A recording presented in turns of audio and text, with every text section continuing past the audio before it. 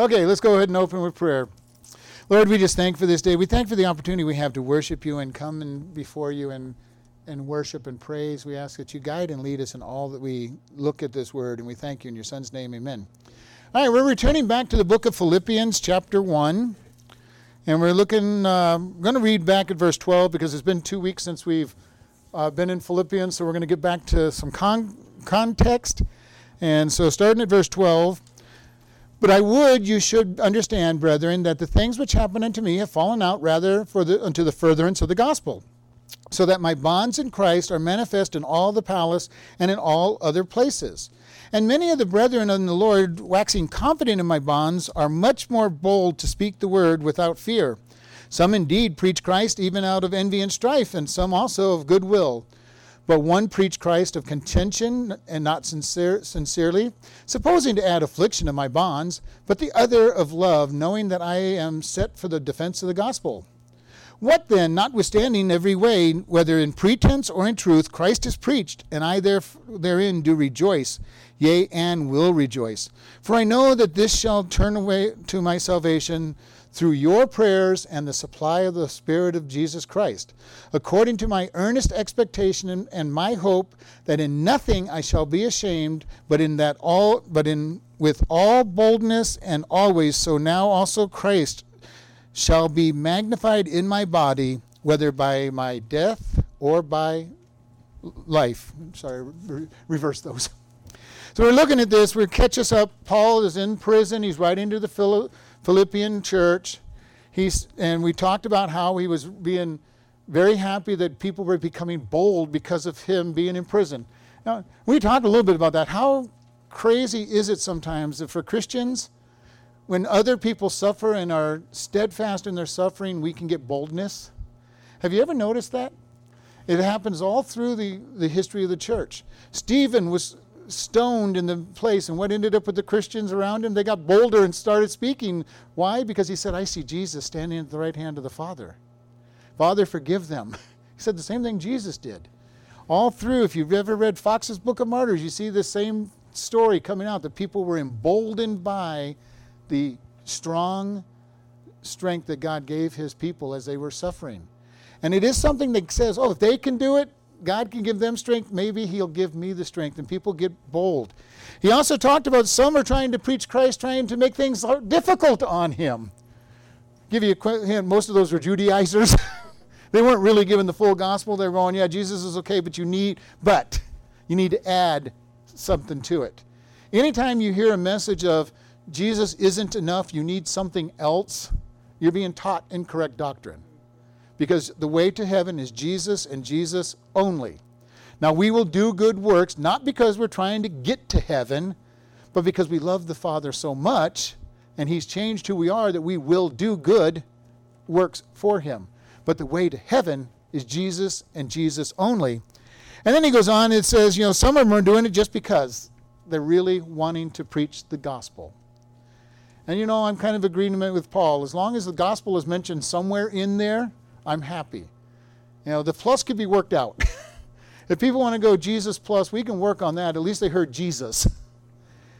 Now, the plus is always wrong. And I'm going to tell you, it is always wrong. No matter how good a teacher you're listening to, if they say it's Jesus plus anything else, they're not biblical. Because it's nothing that is going to be Jesus plus.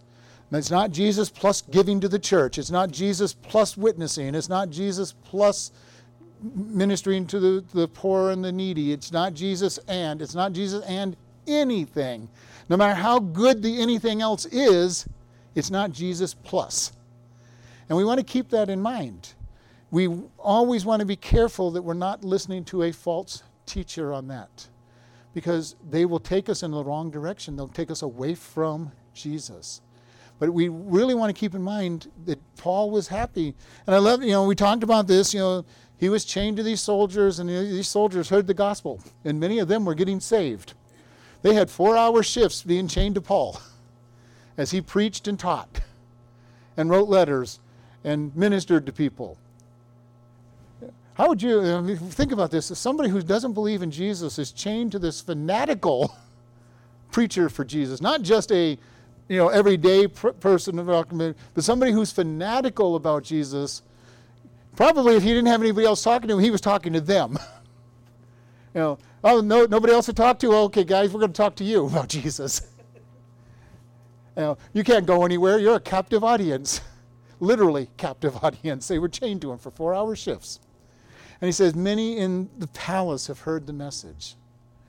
And he goes on, and verse 18 is where we're going to take over because that's where we left off. What then? Notwithstanding every way, whether in pretense or in truth, Christ is preached, and therein do I rejoice, yea, and will rejoice. So he's saying, doesn't matter. Christ is preached. He's going to be preached. Whether in pretense, meaning that they're doing it for the wrong reasons. And this word for pretense is quite strong because it is literally, they had their alleged reasons. They're pretenders. He's going, they're not even followers of Christ, but they're just pretending, but they tell the gospel. They have this gospel plus. He goes, but if they're at least given the gospel, people can respond. Because the Holy Spirit is the one that brings people to Christ anyway. Nothing we do is going to be enough to argue somebody into the kingdom of God. And if it is us arguing them into the kingdom, it's wrong anyway, because somebody else is going to come along and just argue them out as soon as we're done talking to them. It's kind of fun going on to these sites that people post the answers to Christians, what Christians say. Most of them are jokes when you look at them, but they will make sense to those who don't want to believe the Christian message anyway. I was reading one because I was studying up on resurrection, and one of them said, well, Christians make this big deal out of the women being the ones that first saw Jesus and reported him. They go, what a terrible, it doesn't mean anything. I'm going, well, it doesn't mean anything in our day and age. In our day and age, there's no big deal. The rights women have and how far along they've come. But in Jesus' day, it was a huge deal that the women were the ones that reported that Jesus was resurrected. Because they had no standing in the courts of law. They couldn't even testify in the court case. And yet God chose to show the women first. It's one of those proofs that we look at it and say, if we know what they went through, it is a strong proof that the Bible was not written by men as a fairy tale trying to prove the resurrection, because if they were trying to make a fairy tale stand out, those women would not have been mentioned as being first in the car, and they would have been the men there. Because by writing that it was the women first, it made people go, what are these crazy guys talking about? Because it literally was a crazy thing for them to have been able to say that. They were reporting facts. And because the fact was the women were there first, they said the women were there first. But it is good for us because now in our day and age, we look back and say, it shows that it's not a fairy tale that they're writing up. They're not trying to start a new religion. If they were trying to start a new religion, we bold guys were the first ones there. But we read these depictions from the people that aren't Christians trying to say, well, these are problems. When Paul tells the Corinthians there were 500 eyewitnesses, people go, well, that was just him saying things, and he didn't think anybody would go there. Well, Corinth was only a day's ride from the ship, or a day or two's ride by ship, and about a month if you wanted to, but you could have gone to Jerusalem to go find witnesses if you really didn't want to believe it. So we read these things, and we look how the world tries to tell us it is not true. And if you really look at things, their arguments hold no water. And yet, if you don't want to believe it, you're going to say, well, at least there's an argument. Have you ever been someplace listening to two people talk about something and you hear somebody give an answer, whether it's Christian or anything else, but they give an answer that's so far off in left field, you wonder how anybody would believe it, and then you hear people agreeing with them? When I was in college, I heard a lot of these kind of things. People would say, not even about Christianity, they'd just be talking about something really crazy, and this person would be way off in left field. I don't even know what they were talking about, and people were going, oh yeah, you're doing really good. Watch some of the political debates. We see that all the time. So-and-so, what do you think about this? And they talk about something totally different, and everybody's cheering them, even though they don't answer the questions. This is the problem that they have. And Paul's saying if they're in pretense, they're just pretending, at least Jesus is being lifted up. People are thinking about him. Or in truth. And this is something that is very important. Truth. Have you ever been listening to somebody teach and they teach something that just does not resonate in your spirit because it doesn't make any sense. I have an inmate this last week who was trying to teach me something that he got from the Bible, and it was so far off in left field that it had no basis in scriptures. And he's going, I'm quoting these scriptures. I'm going, yeah, you're quoting a lot of scriptures out of context and without the right meanings. And I go, but the Holy Spirit had no resonance with what he was saying is true. Now, I've also had times when I've not really totally believed what somebody says as they started, but everything in me said that it was true and forced me to go look at it. Because the Holy Spirit says, this person is right on. Truth. We need to be able to look at truth and have discernment of the Spirit when we're dealing with people, when we're dealing with the Word. Especially when you start studying a lot on your own. If you want to study on your own, you can find somebody who will say anything and everything you might ever be able to imagine. Believe me, I've gone to different books. Over the years, I've had some books, I'm going, this book's worthless, and I've thrown it away after having spent $30 or $40 on the book because I'm going, this guy doesn't know what he's talking about. And I'm not going to give a book like that to somebody else because it's not, if I don't like it, I don't want anybody else to be reading it. And then other times I'll read something and go, wow, I've never heard this, but it sure sounds right. And I have to dig deeper. And for those of you who get on the internet, remember that just because it's on the internet does not mean that it's true. Well, I've had people go, well, it was on the internet. I'm going, yeah, I totally believe that. It probably was on the internet. It's just not true. So we want to be able to look and say, God, what is true? He is true. He will lead us into truth. And we want to be careful what we study, how we study it. Because there is a lot of things out there. There's a lot of people who've written commentaries on the Bible, and much of what they write is good for some of them. But not all of what they write. I like Matthew Henry's commentary, but I don't agree with every word that Matthew Henry writes. I like J. Vernon McGee, but I don't agree with every word that J. Vernon McGee has said. Are they normally good and accurate? Yes, they are normally good and accurate, and they're very safe ones to read, but you need to have the discernment of the Spirit to say, is this a true statement? And we need to be very careful. There are all kinds of false doctrines that get taught by teachers who have come together and honestly been teaching what they taught, and it's against the Bible. And if people aren't praying, aren't listening to the Holy Spirit. There's a class that I have taught in the past called How to Study the Bible, and the very first class I tell you is the most important teacher we have is the Holy Spirit. The Holy Spirit will lead you into all truth, with or without any commentary, with or without any teacher. The Holy Spirit will give you the truth. He is the one that also, when you hear something and it's not true, says, don't listen to this, it's not right. And he's also the one that says, listen to this is accurate. He's also the one that when you're studying on your own, he'll say, this is the truth. You may not know why, he teaches you what truth is. And Paul says, whether Christ is lifted up in pretense or in truth, he will rejoice. He says, I will rejoice. That is present, active, indicative, which is a fact that he will rejoice, or that he was rejoicing. And then it says, yea, I will rejoice in the future, that he will rejoice. Do we keep that in mind? Do we rejoice in God's word?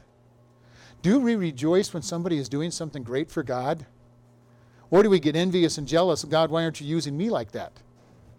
Well, if you have to ask the question, God, why aren't you using me like that? Then step forward and start doing things for God. Just straightforward. Step out and do something. If you really want God to use you, he is not going to knock you over the head and drag you to where you need to be. Okay? He says, step out. In the last church I was in, I did a lot of administrative work, and I had so many people that would come up to me and say, why aren't we doing this ministry in the church? I'm going, it sounds good. Let me help you start it. If it's on your heart, you should be the one starting it, and usually they would say, no, I'm not interested in starting it, but we really should be doing it. I'm going, well, if it's that important, I will help you get it started, but it's your desire, your heart. Because if you are the one that really says something needs to be done, then we'll pray and we'll figure out how to get it done for you. Because you're the one that'll get it started. And so many things have been started by people who just have the heart that God says, this needs to be done. There are all kinds of things in our church that needs to be done. I can't do many more things than I'm already doing. I've got 2 full-time jobs. But if anybody said, I've got something I think God wants us doing, and they really want to do it, we'd do what we could to get it started and help them get it started. Because other people can do things just as well or better than I can in many areas. I'm a teacher. I love to minister to people and help people, but my job is a teacher, and I've always been a teacher. I will minister, I will do what needs to be done. But if somebody comes up, we need to do this, we need to do that. Okay, let's talk about it. Let's pray about it. How do we do it? What do we need to make it happen? Because it's important. And I've shared with you, I believe that God has a job for every single person that's in the church. Now, what that job is, I don't know. Maybe you are an excellent prayer warrior, and that's your job. Now, don't tell us you're a prayer warrior if you don't get prayers answered. Because I know prayer warriors when I've seen them. Because when they pray, when a prayer warrior prays, things move. God moves. Maybe you're somebody who just is handy and can do repairs on the church. Maybe you're somebody like Loretta for years who picked the weeds and has problems and the weeds are growing as much as they are now. Maybe your job is just that you want to clean. I mean, whatever it is that God puts on your heart, God's got a job for you to do in the kingdom. And I throw out just a few, but it could be something that you want to be the one that leads the, evangelism. You want to be the one going out. I don't know what it is. What God puts on your heart is between you and Him. It may not even have any direct impact on our church. It's for the kingdom of God. And that's not a problem either, because my goal is always, as I've said, I want to build God's kingdom. It's God's job to build our church. Our job is to build His kingdom. We invite people to come. We invite people to do things. We minister to people, but it's His job to build our church. We build the kingdom of God because that's eternal.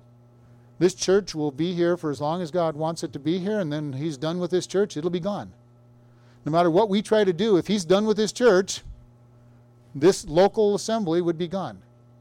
I don't think it's going to happen anytime soon, but you never know. But what can we do to build the kingdom of God? What has God called you to do to lift up Christ in truth? And rejoice. When you see somebody who is being blessed, be happy for them. Be very happy that they're doing good and that God is using them. I would love to just, if somebody came in this town and really built a church of 500 people somehow in this town, I don't know, but praise God. Praise God. God's using them, that's fine. As long as the gospel is being lifted up in that church. Now, if they came in with a false religion and built 500 churches, then we would actively try to pray against it and try to find God's work in good. But if the Christ is being lifted up, praise God. There's always someplace else. There's always something else to be done. Always another need.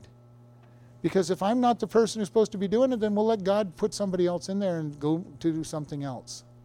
But what has God called you to do? What is your calling before God? And stand up and follow what He has called to do. And then Paul goes on in verse 19, "For I know that this shall turn to my salvation through your prayer and the supply of the Holy Spirit." And here he is not talking about his salvation of going to heaven. He's talking about the deliverance of the people that he cares about. Paul had a great heart for people, which is why he went on missionary trips and started churches everywhere he went. So his goal was, God, if you take me out and 2 or 3 other people start in my place, praise God. We see this in the disciples in Jerusalem. Jesus told them, go out to all the world. He left around 33 AD, giving them this commission. And at 70 AD, most of the disciples were still in Jerusalem, building the church in Jerusalem. And God's message was to go out. The only one actively outside of Jerusalem was basically Paul and Barnabas. The rest of them were pretty much staying in Jerusalem. So what did God do? He let the Romans come in and destroy Rome, destroy Jerusalem. And they very quickly left Jerusalem.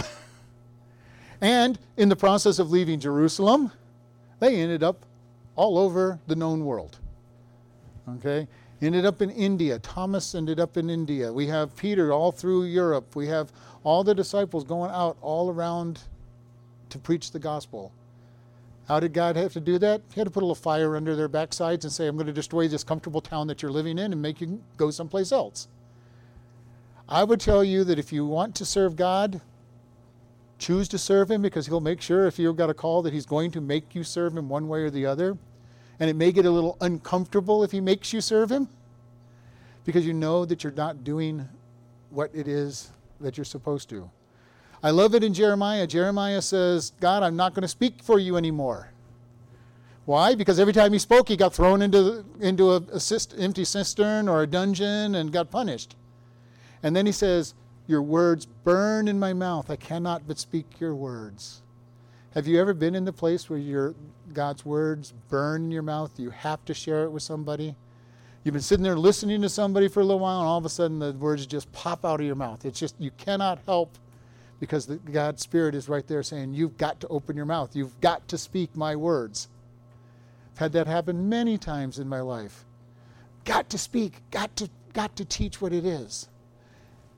We should want to and not have it get to that point. But most of us, if you've been with God any length of time, have had those times where it just had to be spoken. Had to be spoken. You just could not be quiet. And Paul's saying, this is going to be to my salvation. Others are going to pick up the candle. None of us are so important in God's kingdom that God can't do without us. None of us. And none of the great people, no matter who you pick in the history of the church, nobody was so important that God had to have them and they couldn't get through without. Elijah said, God, I'm the only one worshiping you. And God says, no, I got 500 the 5,000 that haven't even bent their knees. Go do what I told you to do. We see all these different people. We would pick somebody like Paul. How could the world get by without Paul, the one that started all these churches? Well, he trained Timothy and Titus and Philemon and a whole number of people that he trained to take his place. When he died, we went from one missionary to 4 or 5 missionaries. The most important thing that I have seen over my lifetime? When some important person in a church moves on for whatever reason, whether it be for death or goes to a different church or goes to a different place they're called, God always replaces them, and He usually replaces them with more than one. That has been what I've seen. More than one person usually takes the place of the person you think is indispensable, and all 3 or 4 of those people do great jobs. God is not limited to any superstar, because it's all God doing the work anyway. Be ready. Look at what God can ask you to do. Be ready to step forward. And never think that there's somebody in a church that's so important that the church will die if that person's gone. Because if it's God's work, He's going to replace them. He has no problem replacing people, and usually with as good or better, not necessarily the same. When Billy Graham stopped preaching on most of his sermons, his son took over. His son's a totally different preacher, but he still has the same impact on reaching millions. Totally different type of evangelism, but it gets done. In the day of Billy Sunday, and if you don't know who Billy Sunday was, he was a great evangelist in the early 1900s. And people were going, oh, nobody will ever be able to replace him. Along comes D.L. Moody. We have all these people out there. Every time that somebody will look and say, this person is just not going to be replaceable, God will put somebody else in their place and say, we're going to just keep going. And if you ever think that somehow you're doing something for God and you're going, oh, nobody else can do what I'm doing, you're replaceable. Thank God you're doing it. And God's going to say thank you for doing it. But if we get to the place where I think that I'm so special, nobody else can take my place, God will do all kinds of things to make sure you know you're not that special. You're not that important. We are individual pieces in the puzzle, in the story. And a story that has gone on for millennia and will continue to go on when we're gone until the end of time, whenever that is. Maybe sooner than we think, but we're getting close. But it'll keep going, and God will keep replacing the pieces. Keep replacing the pieces. This person's gone, we'll plug in another part. Would it be the same thing, same ministry? Not necessarily, but God will say this is the new direction that we're going to take it with this person. Paul's understanding that. He's going, I'm going to be gone and others are going to take it. There'll be my salvation and I'm going to accept it through your prayer and through the Spirit. Do you realize how important prayer is? I talk about prayer warriors, and I'm serious. If your job is to pray, pray. Get answers to these prayers. It tells us in the Scriptures, we have not because we ask not. And he's not saying that we pray for $1 million so that we can use it upon ourselves. But you know what? If we had a ministry that needed $1 million, God would provide it. He's perfectly capable of doing whatever we need to perform the ministries that he wants to be done if we'll just pray and ask. And say, God, this is what you've put on our hearts. Will you supply? Will you supply? And it always starts out small. It starts out with the great needs, and God builds. I listen to CSN on the radio oftentimes, and they talk about how it started out as a little tiny station just because they wanted to reach their town. Now they preach around the world the gospel message.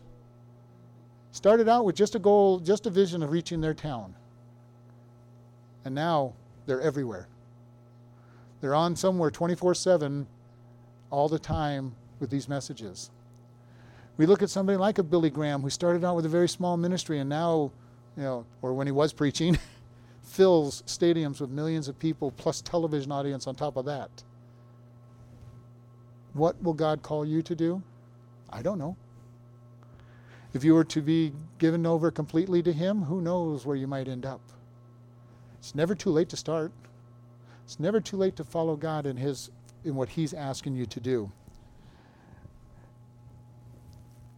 Verse 20, according to my earnest expectation and my hope that in nothing I will be ashamed, but with all boldness as always, so now also Christ shall be magnified in my body, whether it be by life or by death.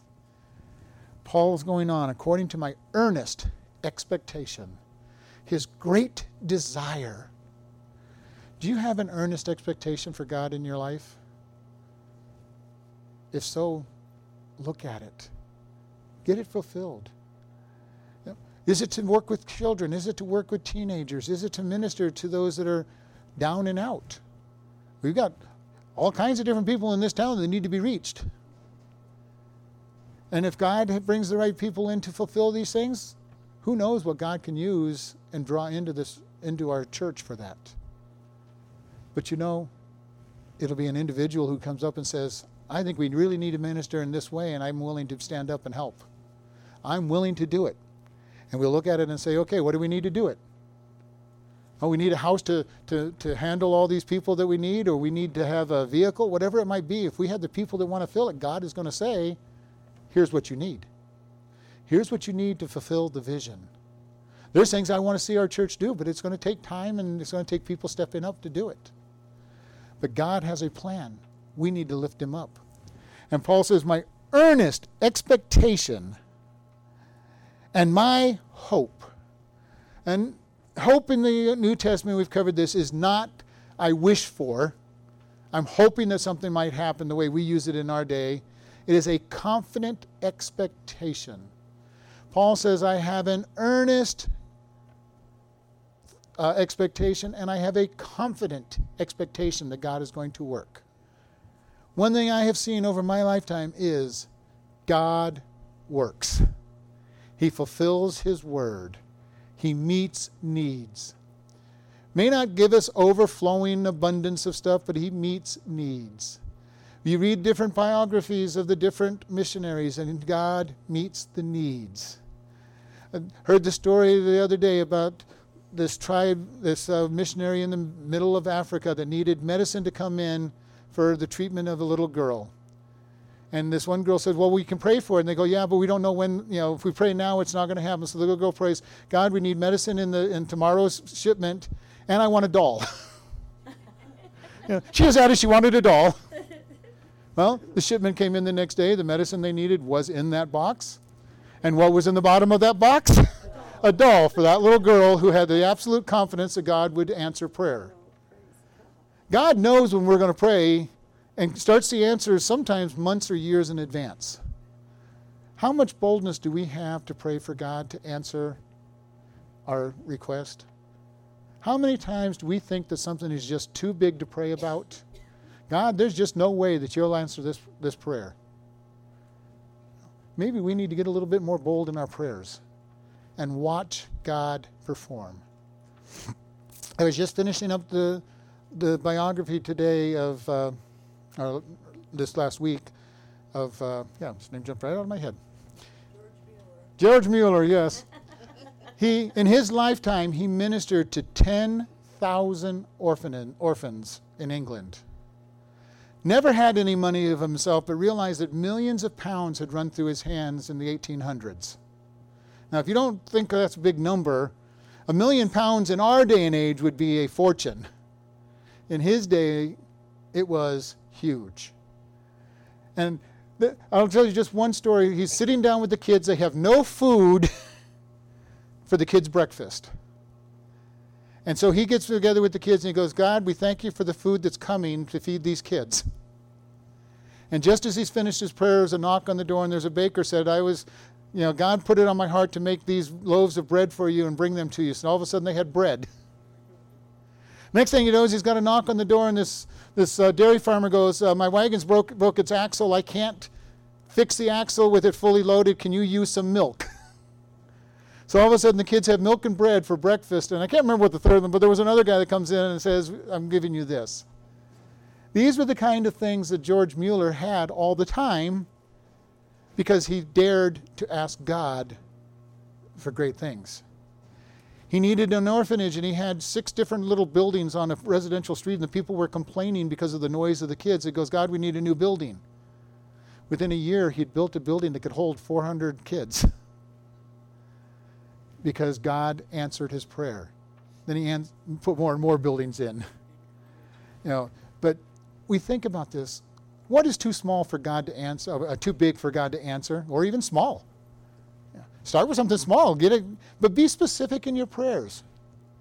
Be specific and say, God, we want to see this, or I want to have you blessed in this way. Now, if you just say, God bless me, you will never know if your prayer has been answered, because anything's a blessing. You woke up. You woke up, you're still alive. That's a blessing. You'd have to say, he answered your prayer. God, I have this bill, and it needs to be paid tomorrow, and I don't know how it's going to be paid, and then watch how he gets you an extra job or something, or extra money by selling something to pay for it, to get that bill paid for. God, we want to see this happen in our church, and watch him move. Watch him bring the people in to do it. Watch him bring the money in to do it, the resources to do it. We need to be bold with our God and say, God, what is it you have planned? Paul probably never could afford to make all these missionary trips, but churches helped him. God helped him. What are we willing to do for God? How much discomfort are we willing to go through for God as we minister to him? And how far will we go with God? This is a challenge for us. I'd love to see our church doing great things. We have plenty of people that need help in this town without even having to leave this town. We've got plenty of people that need help. But we need the people, and we need to be bold enough to ask God. Once we have the people saying, this is what I think God wants us to do, then we'll start praying, God, give us the supplies. This is what we need. We need to be able to minister to people. We need to raise the kingdom of Christ up, because he is the one that needs to be raised up. And Paul is saying that this, with all boldness as always, so that now Christ shall be magnified in my body by both life and death. Do we live in a lifestyle that magnifies Christ? Are we bold for Christ, or are we very timid for Christ? Do people know you're a Christian? How many people know you're a Christian? Why do they know you're a Christian? When we start lifting up Christ, we're going to be the center of a lot of people's attention, both good and bad. Because when you start saying, this is what God says, this is what truth is, you're going to become a target. People are going to say, well, wow, that's pretty narrow. How can you say such an unloving thing that this is a sin? Because God says it's a sin. I can't say anything that God doesn't say. God says that fornication is a sin. In spite of the millions of people in America that are living in a lifestyle of unmarried connection, fornication is a sin. Adultery is a sin. Stealing is a sin. Being gluttonous is a sin. Real hard for us in America with this gluttony, because it's real easy to be gluttonous in America. Homosexuality is a sin. And when we say these things are a sin, the world looks at it and says, boy, that's totally unloving. No, it's a sin. We could go down the whole list. There's a whole bunch of sins. We could go down the list all day. How about gossip? How many people participate in gossip? That's a sin. You know, we got all kinds of sins. We as Christians sin all the time. But we know that we're forgiven and that God has provided the way to salvation through all of this. And He will slowly take these things out of our life. We're going to call sin a sin because it is a sin and we need to get it out of our life. Does it mean that we're headed to hell? No. If we've accepted Jesus Christ as our Lord and Savior, no. But just as the first verse we mentioned, for all have sinned and come short of the glory of God. The destination for all sinners is hell without Jesus Christ. And that was our second verse. For the wages of sin is death, but the gift of God is eternal life through Christ Jesus. Without Jesus in your life, the destination is hell. Not to be scared, it's just what it is. No matter how good the person is or how bad the person is, without Jesus in their life, their destination is hell. With Jesus in your life, no matter how good you are or how bad you are, your destination is heaven. Now, with Him in your life, you should be getting better in your walk because He is going to change who you are. Because He's living inside you. And He will convict you. Have you ever, as a Christian, tried to do sins that you used to be able to do and all of a sudden can't do because the Holy Spirit is convicting you so bad that you go, nope, can't do this anymore, or you try to do it and there's just nothing good out of it because you feel so bad because the Holy Spirit is convicting you? That's a good sign that God is living in you. When you cannot do what you used to enjoy doing, it's a good thing because God is living in you and changing you. And Paul is saying, I want God to be magnified in my body. In the way I live, God should be magnified. When I'm with other people, do I participate with all the sinful things that they're doing? Yeah. If you're around people who are gossiping, how do you feel when they're gossiping? Do you join right in with them? Or do you stop what's going on and either walk away or stop it? I've been on both sides of the coin. Usually I will tell people, okay, you want to talk about this, listen, let's go talk in front of them. I'll listen to anything you want to say as long as they're present to hear it. You know what? I haven't had very many people take me up on that offer. They just don't want to do that for some reason. And I'm not perfect in that. I do it more often than not, but my goal is I don't want to be participating in that because it is ungodly. And the times when I have heard something about halfway through what they're going, I go, nope, this has got to stop, and I'll stop, go. I'm not listening anymore. I'll walk away, whatever it takes.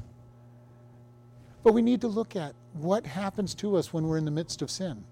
Do we participate, or do we bring God into the mix? Do we bring God into the mix of what's going on? He's there. If He's in our heart, He's there. And we need to lift Him up in the midst. Now people go, well, you're just a holy roller. You think you're better than everybody. No, I've just got God in my heart, and I cannot participate in these activities.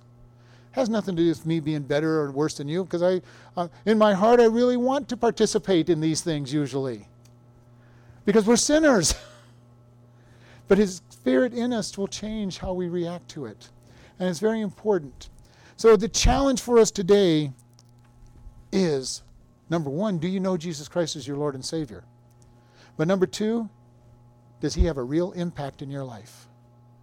And my prayer today is, for the most part, I know the testimonies of people in here, and the people in here say you're saved, and that's great. My question for you is, how much does He come out of your life? When you're with others, do they know that you're a saved person and that God is the one that's there? Or do they just see you as just like everybody else around them? And that doesn't mean we condemn them. It doesn't mean we get mad at them for their actions. It just means that they know that God doesn't approve. In a very gentle way. It's very easy, if you love somebody, to correct them and not make them feel that offended. It's easy to just say, God really cares about where you're going with your life, and this is not the way he wants you to go in this lifestyle. And you've all probably been corrected at some point in your life in a very loving, gentle manner. Doesn't mean you like it any better. It's still correction. But you know that the person that's giving you that correction is doing it because they love you. Now, you've also had people that are just self-righteous and try to correct you, and it's obvious that they don't care about you that much. They're just trying to make you feel bad about what you're doing. Our job as Christians is to love one another as Christians enough to speak the truth, but also to speak the truth to the lost world. They need to hear that there is a standard. There is a standard that God has. God is not just so loving that he'll let anything and everything go. And as I said, it's not about doing the good works, but he is going to change who we are if we're his. He is going to make us more righteous as we go along. He is going to make us more holy as we walk with him if we're his child. If you say you're a Christian and you have had no change in your lifetime toward a more holy, more righteous life, analyze whether you know God. You really need to look and say, am I in the faith? Because if that's not happening, if you're not growing in Christ, you've got other problems to have to deal with. Let's close in prayer. Lord, we just thank you for this day. We thank you for the opportunity to come before you. Lord, if anybody's listening to this that doesn't know you, we ask that you convict them of their sin and that they will ask you to come into their heart, forgive their sins, and accept that gift of Christ. Lord, for all others that are Christians, Lord, we ask that you challenge them right now to stand firmer in the word, stand firmer in your witness so that they will be bold and confident to be a witness of you in the way they live and the way they go forward. And we just thank you in Jesus' name. Amen.